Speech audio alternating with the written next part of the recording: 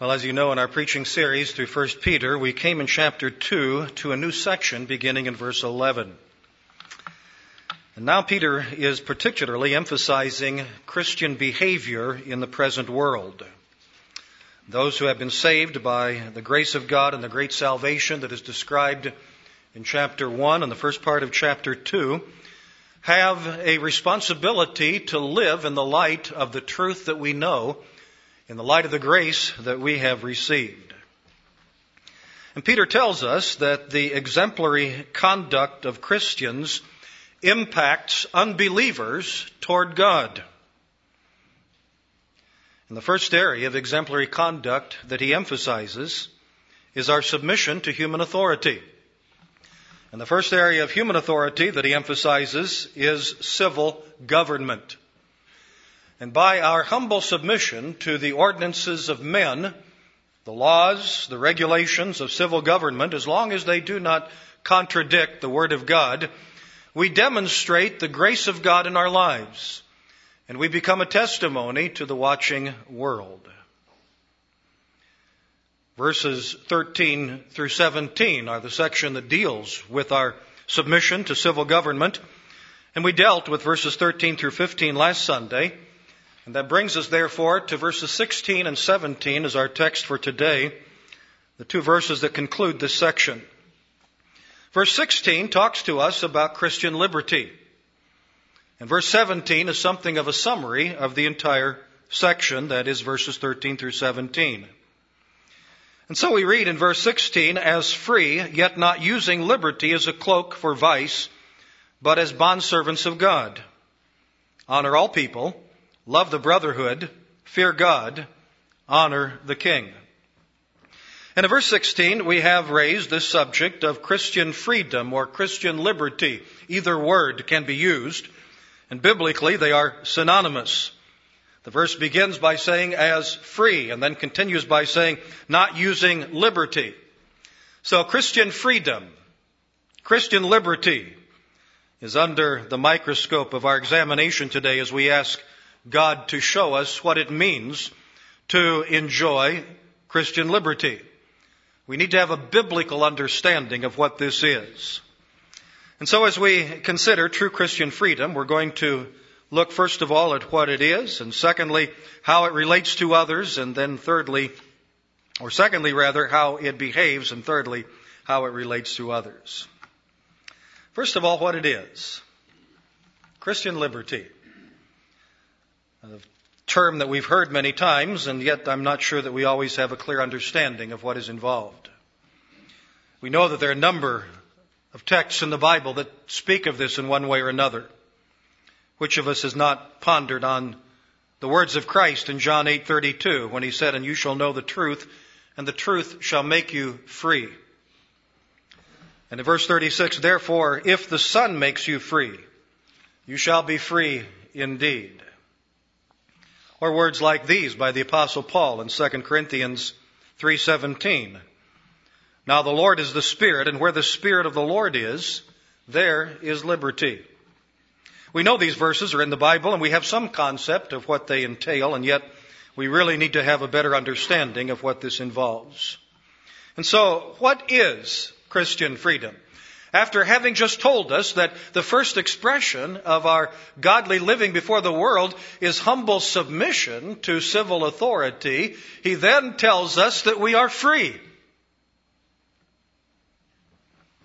Does humble submission to civil authority make us bondslaves? Does that restrict us? Are we bound by that requirement? Evidently not. We are free if we are sons of God. And so what is this freedom of which the Bible speaks? And I think all of us understand that it is freedom from sin. Sin it is that has brought us under bondage. Whether we're talking about personally and experientially in our own lives, when we have pursued sin, we know by experience how it has bound us more and more and fettered us. That which we thought would bring us freedom turned out instead to bind us to our own passions and sins and habits and enslavements. We know that's true.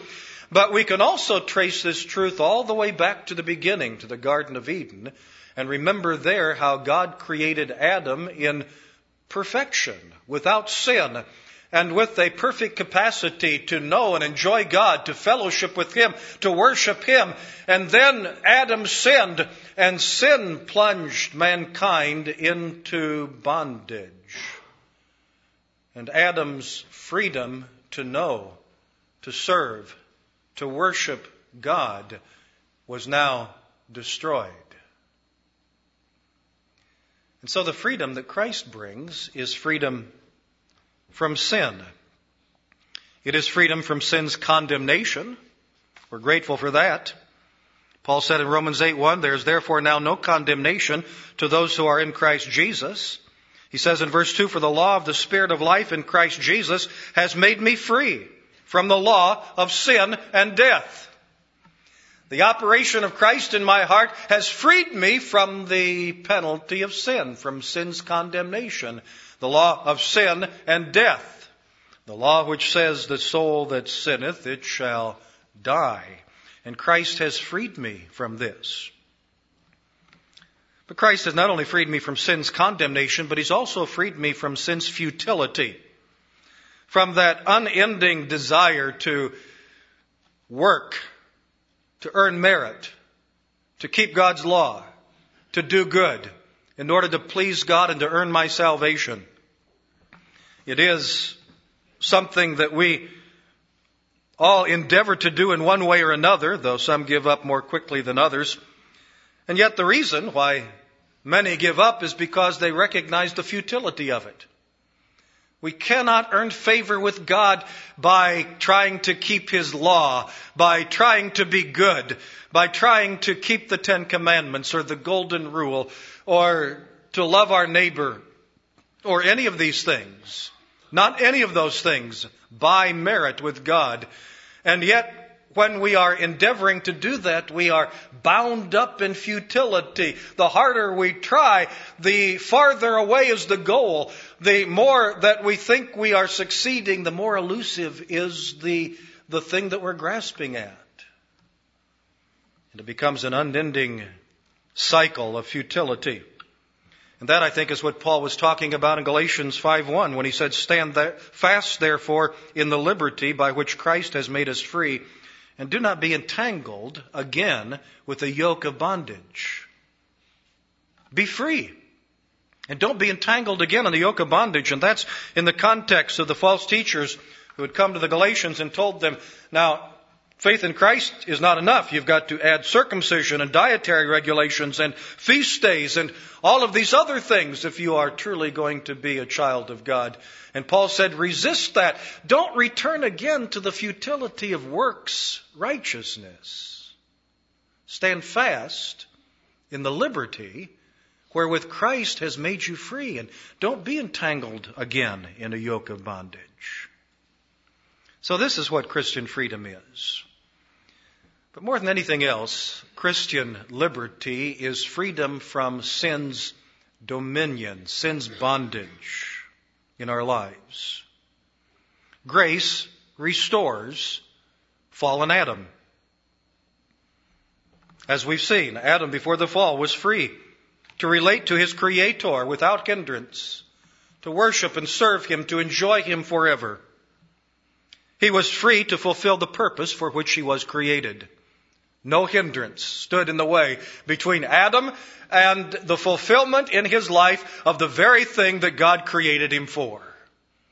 And that, dear friends, is freedom to be able to do what you were made to do.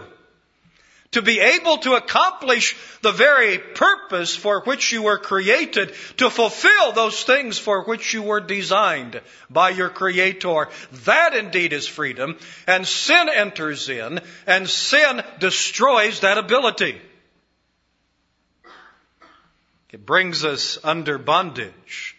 It brings us under its power. It captivates us to its dominion. It lords over us. It weighs us down. It drags us down. It comes between us and God in our ability to know Him, to enjoy Him, to serve Him freely without hindrance. That's what sin does. It brings us into bondage. But grace restores what was lost in Adam. Grace reestablishes sinful man with his Creator. Grace removes the sin that came between sinful man and the holy God. Grace justifies us in the blood of Jesus Christ and makes our standing before God a righteous standing. And grace joins us to Christ and enables us to know God, the one true God, and to fellowship with Him, and to obey His commandments, and to serve Him, and to please Him, and to delight in doing so. That's what grace does. It frees us from sin's dominion, which held us fast, and it rendered us unable, to serve God in this way for which we were created. And when Christ comes, He breaks the power of canceled sin and sets the prisoner free. And then Christ, with the indwelling Holy Spirit, we now have an ability toward God that we did not have before we were regenerated. We have an ability, once again, to do what we were created to do, and we have an ability to do what we now desire to do. That was our problem before Christ came, created on the one hand in the image of God to serve God, but sin had not only destroyed our ability, but even our desire to do that. And that left us as warped creatures, out of sync with our Maker, unable to fulfill the purpose for which we were made, unable to do that which we were designed to do. And so grace in Christ restores what sin has destroyed, and now we have not only the ability but the desire to know God and to love Him and to serve Him as we ought. And that really is what biblical freedom is. It's freedom to do what we were created to do. It's freedom to be what God made us to be. It's freedom to relate to God the way that we were supposed to relate to God in the beginning. And sin made that impossible. And grace now restores that to us again. That's what biblical freedom is. It's destroying the dominion of sin along with its guilt and its futility. But sometimes we have difficulty grasping that. When we think of liberty, when we think of freedom, we too often think as the old Adam would think. We think in terms of doing what we would like to do in the flesh, without any restrictions, without any accountability. That somehow is too often our concept of freedom. But that's not a godly concept of freedom. Don't you understand? That is a sinner's concept of freedom, and it's a lie. Because as we know, when we pursue what we consider to be that kind of freedom, all we end up is bound more tightly than ever in the shackles of sin. Sin is like a rope, and it winds around and around and around and around, and we become bound to the habits, the addictions, the destructions of sin. So we shouldn't be thinking that way. The reason sometimes we have difficulty understanding what true freedom is because even in our Christianity, we are far too man-centered and not enough God-centered. We are too quick to view freedom from the standpoint of man, and yes, from fallen man, and are slow to view freedom from the standpoint of the God who made us and what He made us for, and to view this freedom in a Godward perspective. And yet, if that's what God made us for, if we don't view it in a Godward perspective, we shall never enjoy it. We shall never come to enter into it, and we shall never achieve true freedom. We shall always be grasping after that elusive, sinful freedom, which turns out to be bondage. Satan is a liar. He's the father of lies, and he will wrap us up in deception and cause us to be reaching after what we think is freedom when all we're doing is plucking another chain off the tree of forbidden fruit to bind our souls that much more.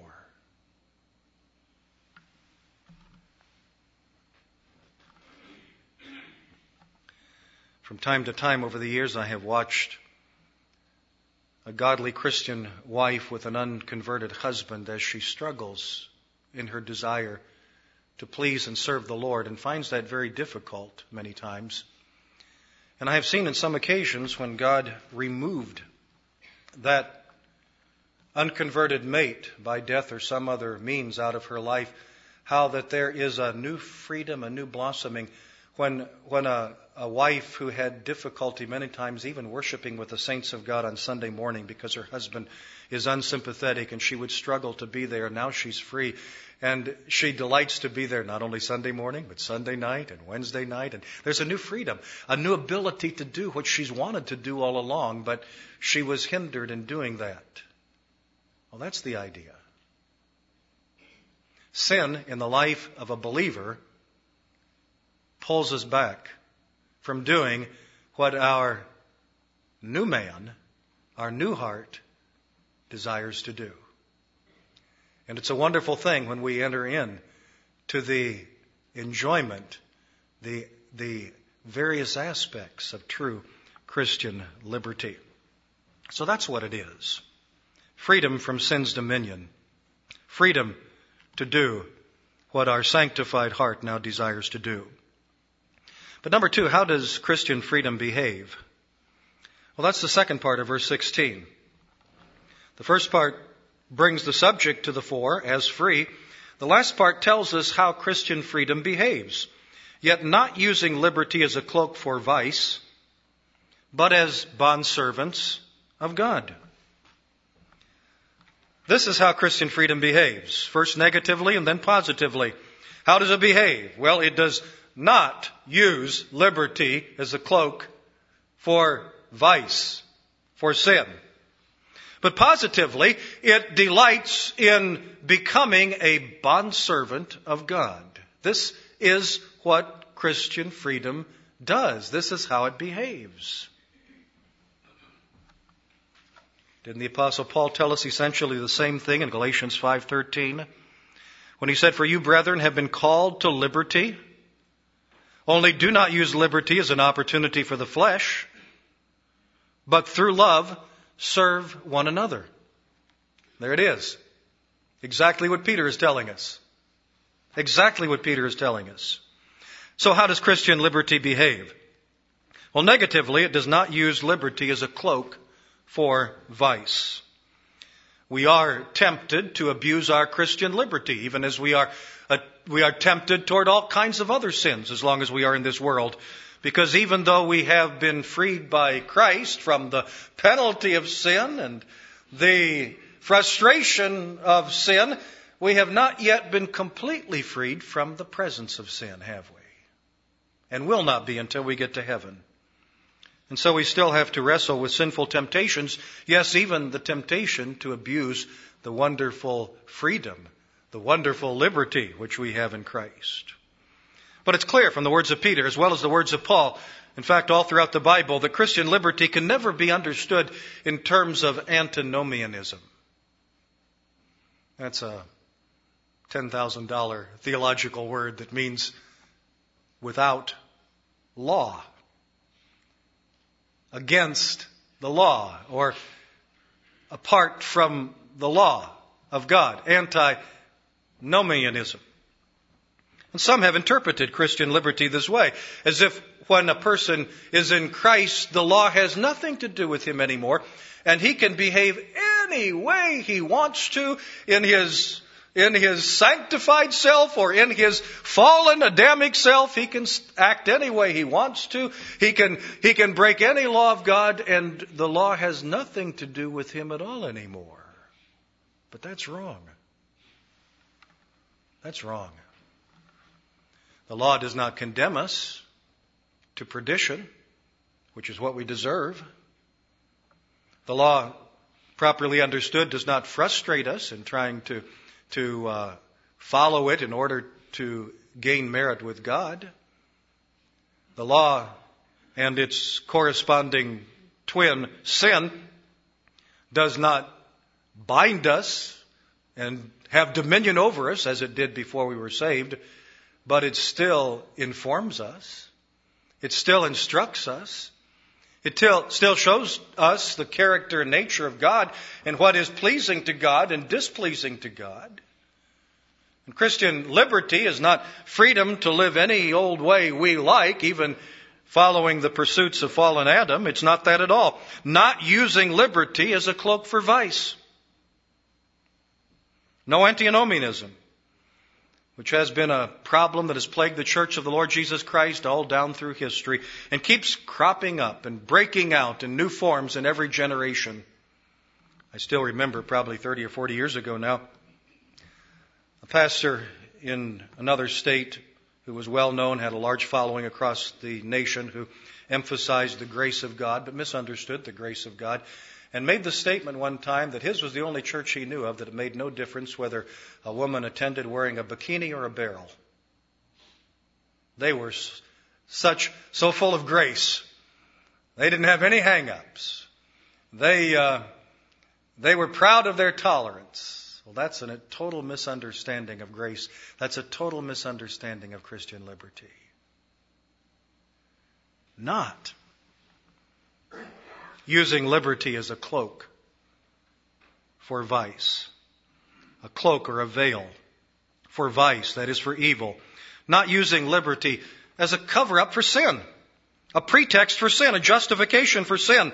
Sometimes God's people overreact to the strains of Pharisaism that they see among some Christians, and some Christians do want to add laws to the law of God, add regulations that God never gave. Some Christians want to bind up everybody with their own concepts and interpretations of how they ought to please God, and will give you list after list after list, and that, of course, is entirely wrong. That's acting like the Pharisees. We take what God has given us in His Word, the Bible, no more, no less. No more, no less. We don't add to it. We don't subtract from it. But sometimes God's children, overreacting to Pharisaism, will say, I will just throw off all restraint, and I'm the judge of what is right and wrong, and I will decide, and I will live to please myself without any reference to anyone else. Oh, no, friends. You're not to be using your liberty as a cloak or a pretext or a justification for that which is evil. What Peter is telling us is that Christian liberty does not excuse sin. And Christian liberty does not minimize sin. Rather, it recognizes sin for what it is. And when sin is found in the believer's life, that believer confesses it. He acknowledges it. He says quickly, that is wrong. I acknowledge it is wrong. I am guilty of doing wrong. And I confess that as sin before God. I acknowledge that I have transgressed the revealed will of my Heavenly Father. Christian liberty acknowledges God's right to define sin. There is no such thing as evil. Evil makes no sense at all unless there is a standard by which we measure what is good and what is evil, what is right, what is wrong. And so Christian liberty understands that God has the right to define sin. And it acknowledges that God has the right to forbid sin, that God is the authority. God is God. God is king. God has dominion. God has the right to rule. And Christian liberty acknowledges all of that and says, I gladly yield to God the right to rule my life according to His precepts, according to His definition of what is right and wrong. It's my responsibility to find out what that is and to order my life accordingly. This is all within the framework of Christian liberty. Christian liberty does not abuse freedom in order to pursue sin. Christian liberty does not say, I will do what I want. I will go where I want. I will wear what I want. It's all up to me. Christian liberty doesn't act that way. It is not all in reference to self. It is all in reference to God and to serving others. Being able to do that freely and gladly. So how does Christian liberty behave? It does not use liberty as a cloak for vice, but rather it sees itself as a bondservant of God. Christian liberty causes the Christian to gladly, voluntarily take his place as a servant of God, a bondservant of God, literally a bondslave, a slave of God.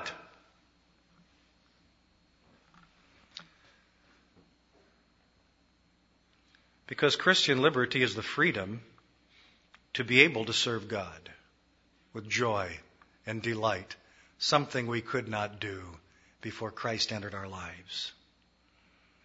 It is the freedom now to obey His commands, including submission to civil authority in this context. It is the freedom to offer to God willing service, not grudging service. Before we were saved, we knew something about the law of God, and it weighed upon our conscience, and we tried somehow to do it, but not with delight. We resented it. We were unhappy with it. We yielded to God whatever service we did with some element of distaste, some grudging service, as if we had to please a cruel ogre who has more power than we do, and we must therefore try to appease him. But as a servant of God, freed by the power of the Holy Spirit and by the blood of Jesus Christ, we have an entirely different mindset. And now we have been freed, and we are free to offer our lives willingly, gladly, voluntarily to the Lord who saved us, and to obey Him with delight. As bondservants of God, we're free from sin's encumbrances. Now to fulfill our purpose. That creation purpose lost in the fall is now being restored in redemption's purpose. Restored in the new birth, new abilities that Adam forfeited in the garden. And so, Christian freedom does not behave like the unbeliever. Does not, cannot. Christian liberty serves God's laws and Christ's kingdom with delight. God's Spirit creates that desire within us. And therefore we need to understand that the misuse of Christian liberty is sin. It is. The misuse of Christian liberty is sin. And furthermore, it is a return to the old bondage. In defining liberty in terms of old Adam rather than new Adam, and grasping after selfish freedom rather than delighting in this newfound freedom and ability to serve God, we move back toward the old bondage. And what do? As Christians, we lose a measure of our freedom. It's impossible for us to be as bound in sin as we were before Christ entered our lives. But yes, by pursuing sin, by dabbling in sin, by being active in sin, by sinning, we have some of those same old ropes of sin begin to wrap themselves around our soul once more. And we lose our true freedom. And we have lives that are now filled with frustration because the new man within us has a desire toward God. But we have yielded to the old Adam and pursued sin under the pretext of Christian liberty. And now we are in tension between the two, and the old frustrations are rising within our soul, and we have difficulty enjoying anything. We can't really enjoy sin fully. We've been ruined for that. The new birth has ruined us for that. But we can't really delight in God either. That which we have been freed for, that which the new birth created us for, this wonderful new joy and delight, we can't really enter into that because we are misunderstanding and misusing our Christian liberty. The truth of the matter is, the more fervently we serve Christ, the more we experience true freedom. It's a paradox, of course, but surely we who have been saved have been given by the Spirit of God an ability to understand this paradox. This is a spiritual truth. It might make no sense to the unconverted person, but it does make sense to us. We know that this is true. We understand what Peter's talking about. We understand what the Bible is saying, and we realize truly that the more fervently, the more unreservedly, the more committedly we serve the Lord Jesus Christ, the more we experience true freedom.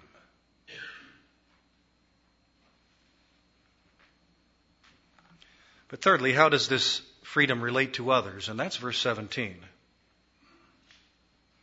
Honor all people, love the brotherhood, fear God, honor the king. 4 imperatives, 4 commands. Yes, Christians have commands. And here's a series of them. 4 imperatives to summarize what Peter has been saying. It summarizes this paragraph. And in many ways, it summarizes all of the Christian's duty in life. These are simply highlights and they can be filled in, but this is a good list to begin with. Work on these 4 things. Do these 4 things, and you'll go a long way toward living your life in a way that both pleases God and makes a powerful impact upon the unsaved people around you. And what are these 4 things that relate to others? Number 1, honor all people. You can see in your Bible that the word people is in italics. It's not really in the Greek. It just says honor all. We're left to fill in the blank, but in the context it would seem to be all people, all human beings. It is the Christian's duty to honor every person, for every person has been made in the image of God. And we are therefore to honor every man, every woman. That is, respect them. Value them as someone made in God's image. Esteem them as someone who has value.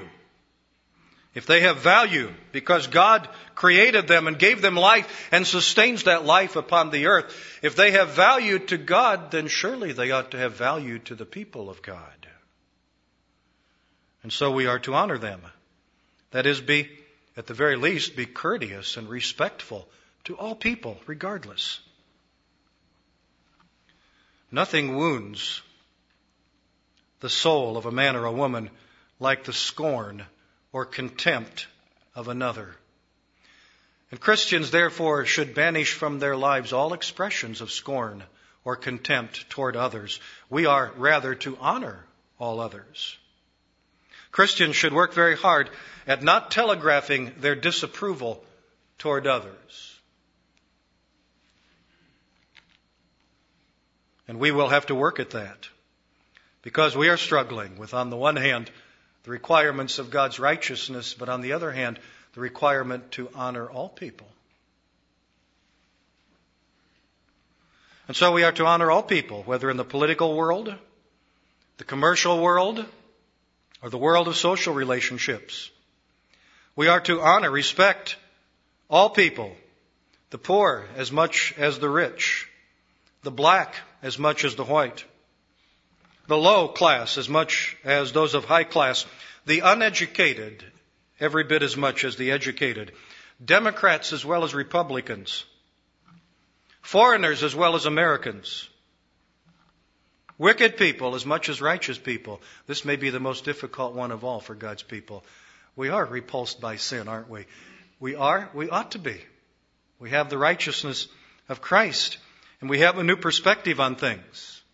Very difficult sometimes to be respectful and courteous towards someone who's living a life of blatant immorality and sinfulness. Very difficult to be courteous and respectful toward, for example, a homosexual.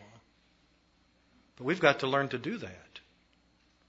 To be courteous and respectful, not to telegraph our disapproval by the way we look, by the way we speak to them.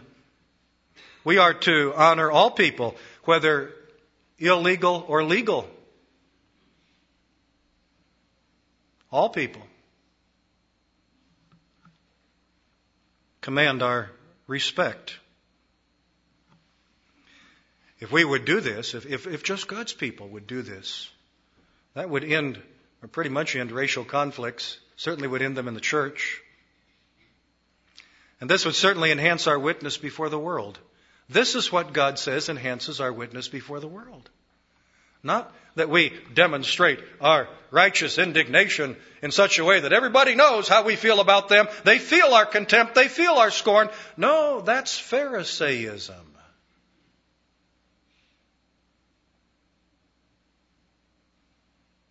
our witness to the world gains effective power as we demonstrate courteous respect toward all people as made in the image of God. And so it's important that in our stand for truth and righteousness, and we must stand for truth and righteousness, that we must not become disrespectful toward others. No demeaning language to them or about them behind their back. No evidence of contempt. No failure to extend common courtesy and respect. No silent treatment when they are around just so they'll know how we feel about them. No avoiding them when we should be reaching out to them with a handshake and courtesy. This is how Christian freedom relates to others. We have the freedom to do this in Christ. We have the ability to do this in Christ. Secondly, we have to love the brotherhood. That's an even higher obligation than honoring all men.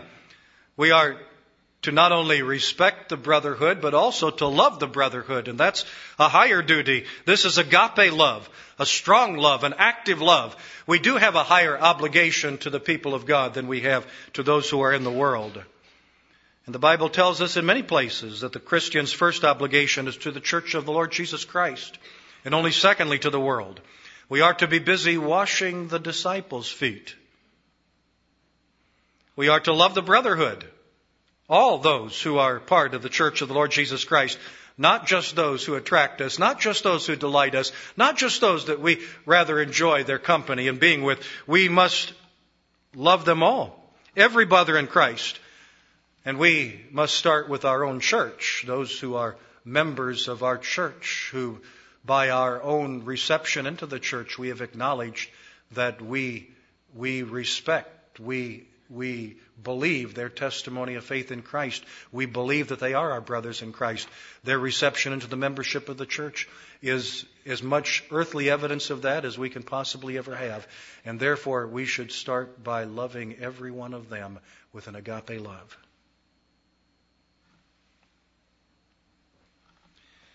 You see, the church of the Lord Jesus Christ needs more volitional, intentional, active, serious love toward the brethren.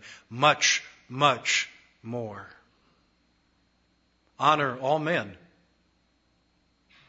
Love the brotherhood.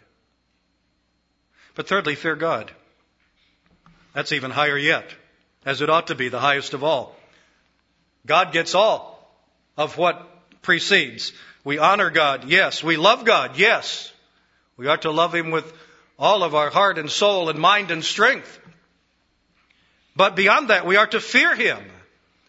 And God is the only one that we fear. That is to reverence Him. That is to hold Him in the greatest awe. We do not fear man if we fear God. We are not told to fear the king, though we are to respect him and respect the power he has to enforce the law. But we do not fear man if we properly fear God. If we properly fear God, then He's all that we fear, all that we need to fear. The fear of respect. We fear His wisdom. It is so vast. We fear His power. We know what He can do. We fear His holiness, this all-consuming holiness. And we respect Him and love Him for His grace. It is the fear of worship. We worship Him reverentially. We come into His presence, singing His praises and bowing before His throne and receiving His mercy and grace and delighting in the relationship that we have with Him. But it is not a relationship of one buddy to another buddy. It is a relationship of a hell-deserving, redeemed sinner to the almighty, awesome God who has reached down in grace and saved our hell-deserving soul. It's the fear of submissive obedience. If we truly fear God, we will endeavor to obey Him in all that He tells us. We'll recognize that the fear of the Lord is the beginning of wisdom. We have to start with that. If we don't start with fearing God, we shall never attain the wisdom that is truly wisdom. We shall always be captivated by foolish thinking, by that which passes for wisdom, which is only folly. We shall constantly be deceived by the foolish so-called wisdom of the world and the sayings of unconverted men, and will never really come to that understanding of true wisdom, which comes only from God and begins by fearing Him. That's when we can start receiving true wisdom from Him. And then number 4, we honor the king. Honor the king. That brings us back to the beginning. It's kind of a cycle. We went all the way around the circle here, and we're back to what Peter started out talking about. We honor the king. John Calvin had a very interesting comment on this, I thought. He said, and I quote, "Because this form of government was more than any other disliked." Peter tells us to honor the king because this form of government is more than any other disliked. That's the form of government we would like the least. And that's the kind of governing official that we would be inclined to respect the least, because we don't like dictators. Do we? I don't. I know you don't. How do I know you don't? Because I don't. We're a lot alike. But that's what the Word of God tells us, to honor the king. What is due to the king is really no higher than the respect that's due unto all men. Isn't it interesting? Honor all men. Level A. Love the brotherhood. That's higher. Level B. Fear God. That's higher yet. Level C. And honor the king. Back to level A again. The king is not divine. The king is not due our love, at least the love that's due to the brothers, to the brethren. The king is certainly not due fear, such as the fear that goes only to God. But the king is due our honor, our respect. We are to be respectful of his person, and respectful of his position, and respectful of his authority. We are, as we know, to pray for him. Paul said to Timothy, "Therefore I exhort first of all that supplications, prayers, intercessions, and giving of thanks be made for all men, for kings, and for all who are in authority, that we may lead a quiet and peaceable life in all godliness and reverence." Honor the king. These Christians in Peter's day struggled with this, of course, just like we do today. But they understood, I think, what Peter was saying. Not one pinch of incense to worship Caesar as Lord,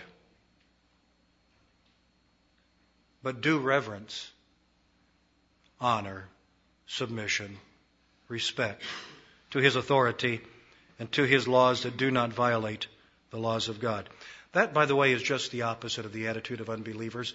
Unbelievers are happy to give ceremonial respect to the authority and then get away with breaking as many laws as they can behind his back. Christians will not give to the government the worship, the fear, the level of reverence and worship that belongs only to God. We will not give anything to Caesar that belongs only to Jesus Christ, but we will voluntarily obey the laws of the king when there is no highwayman around watching.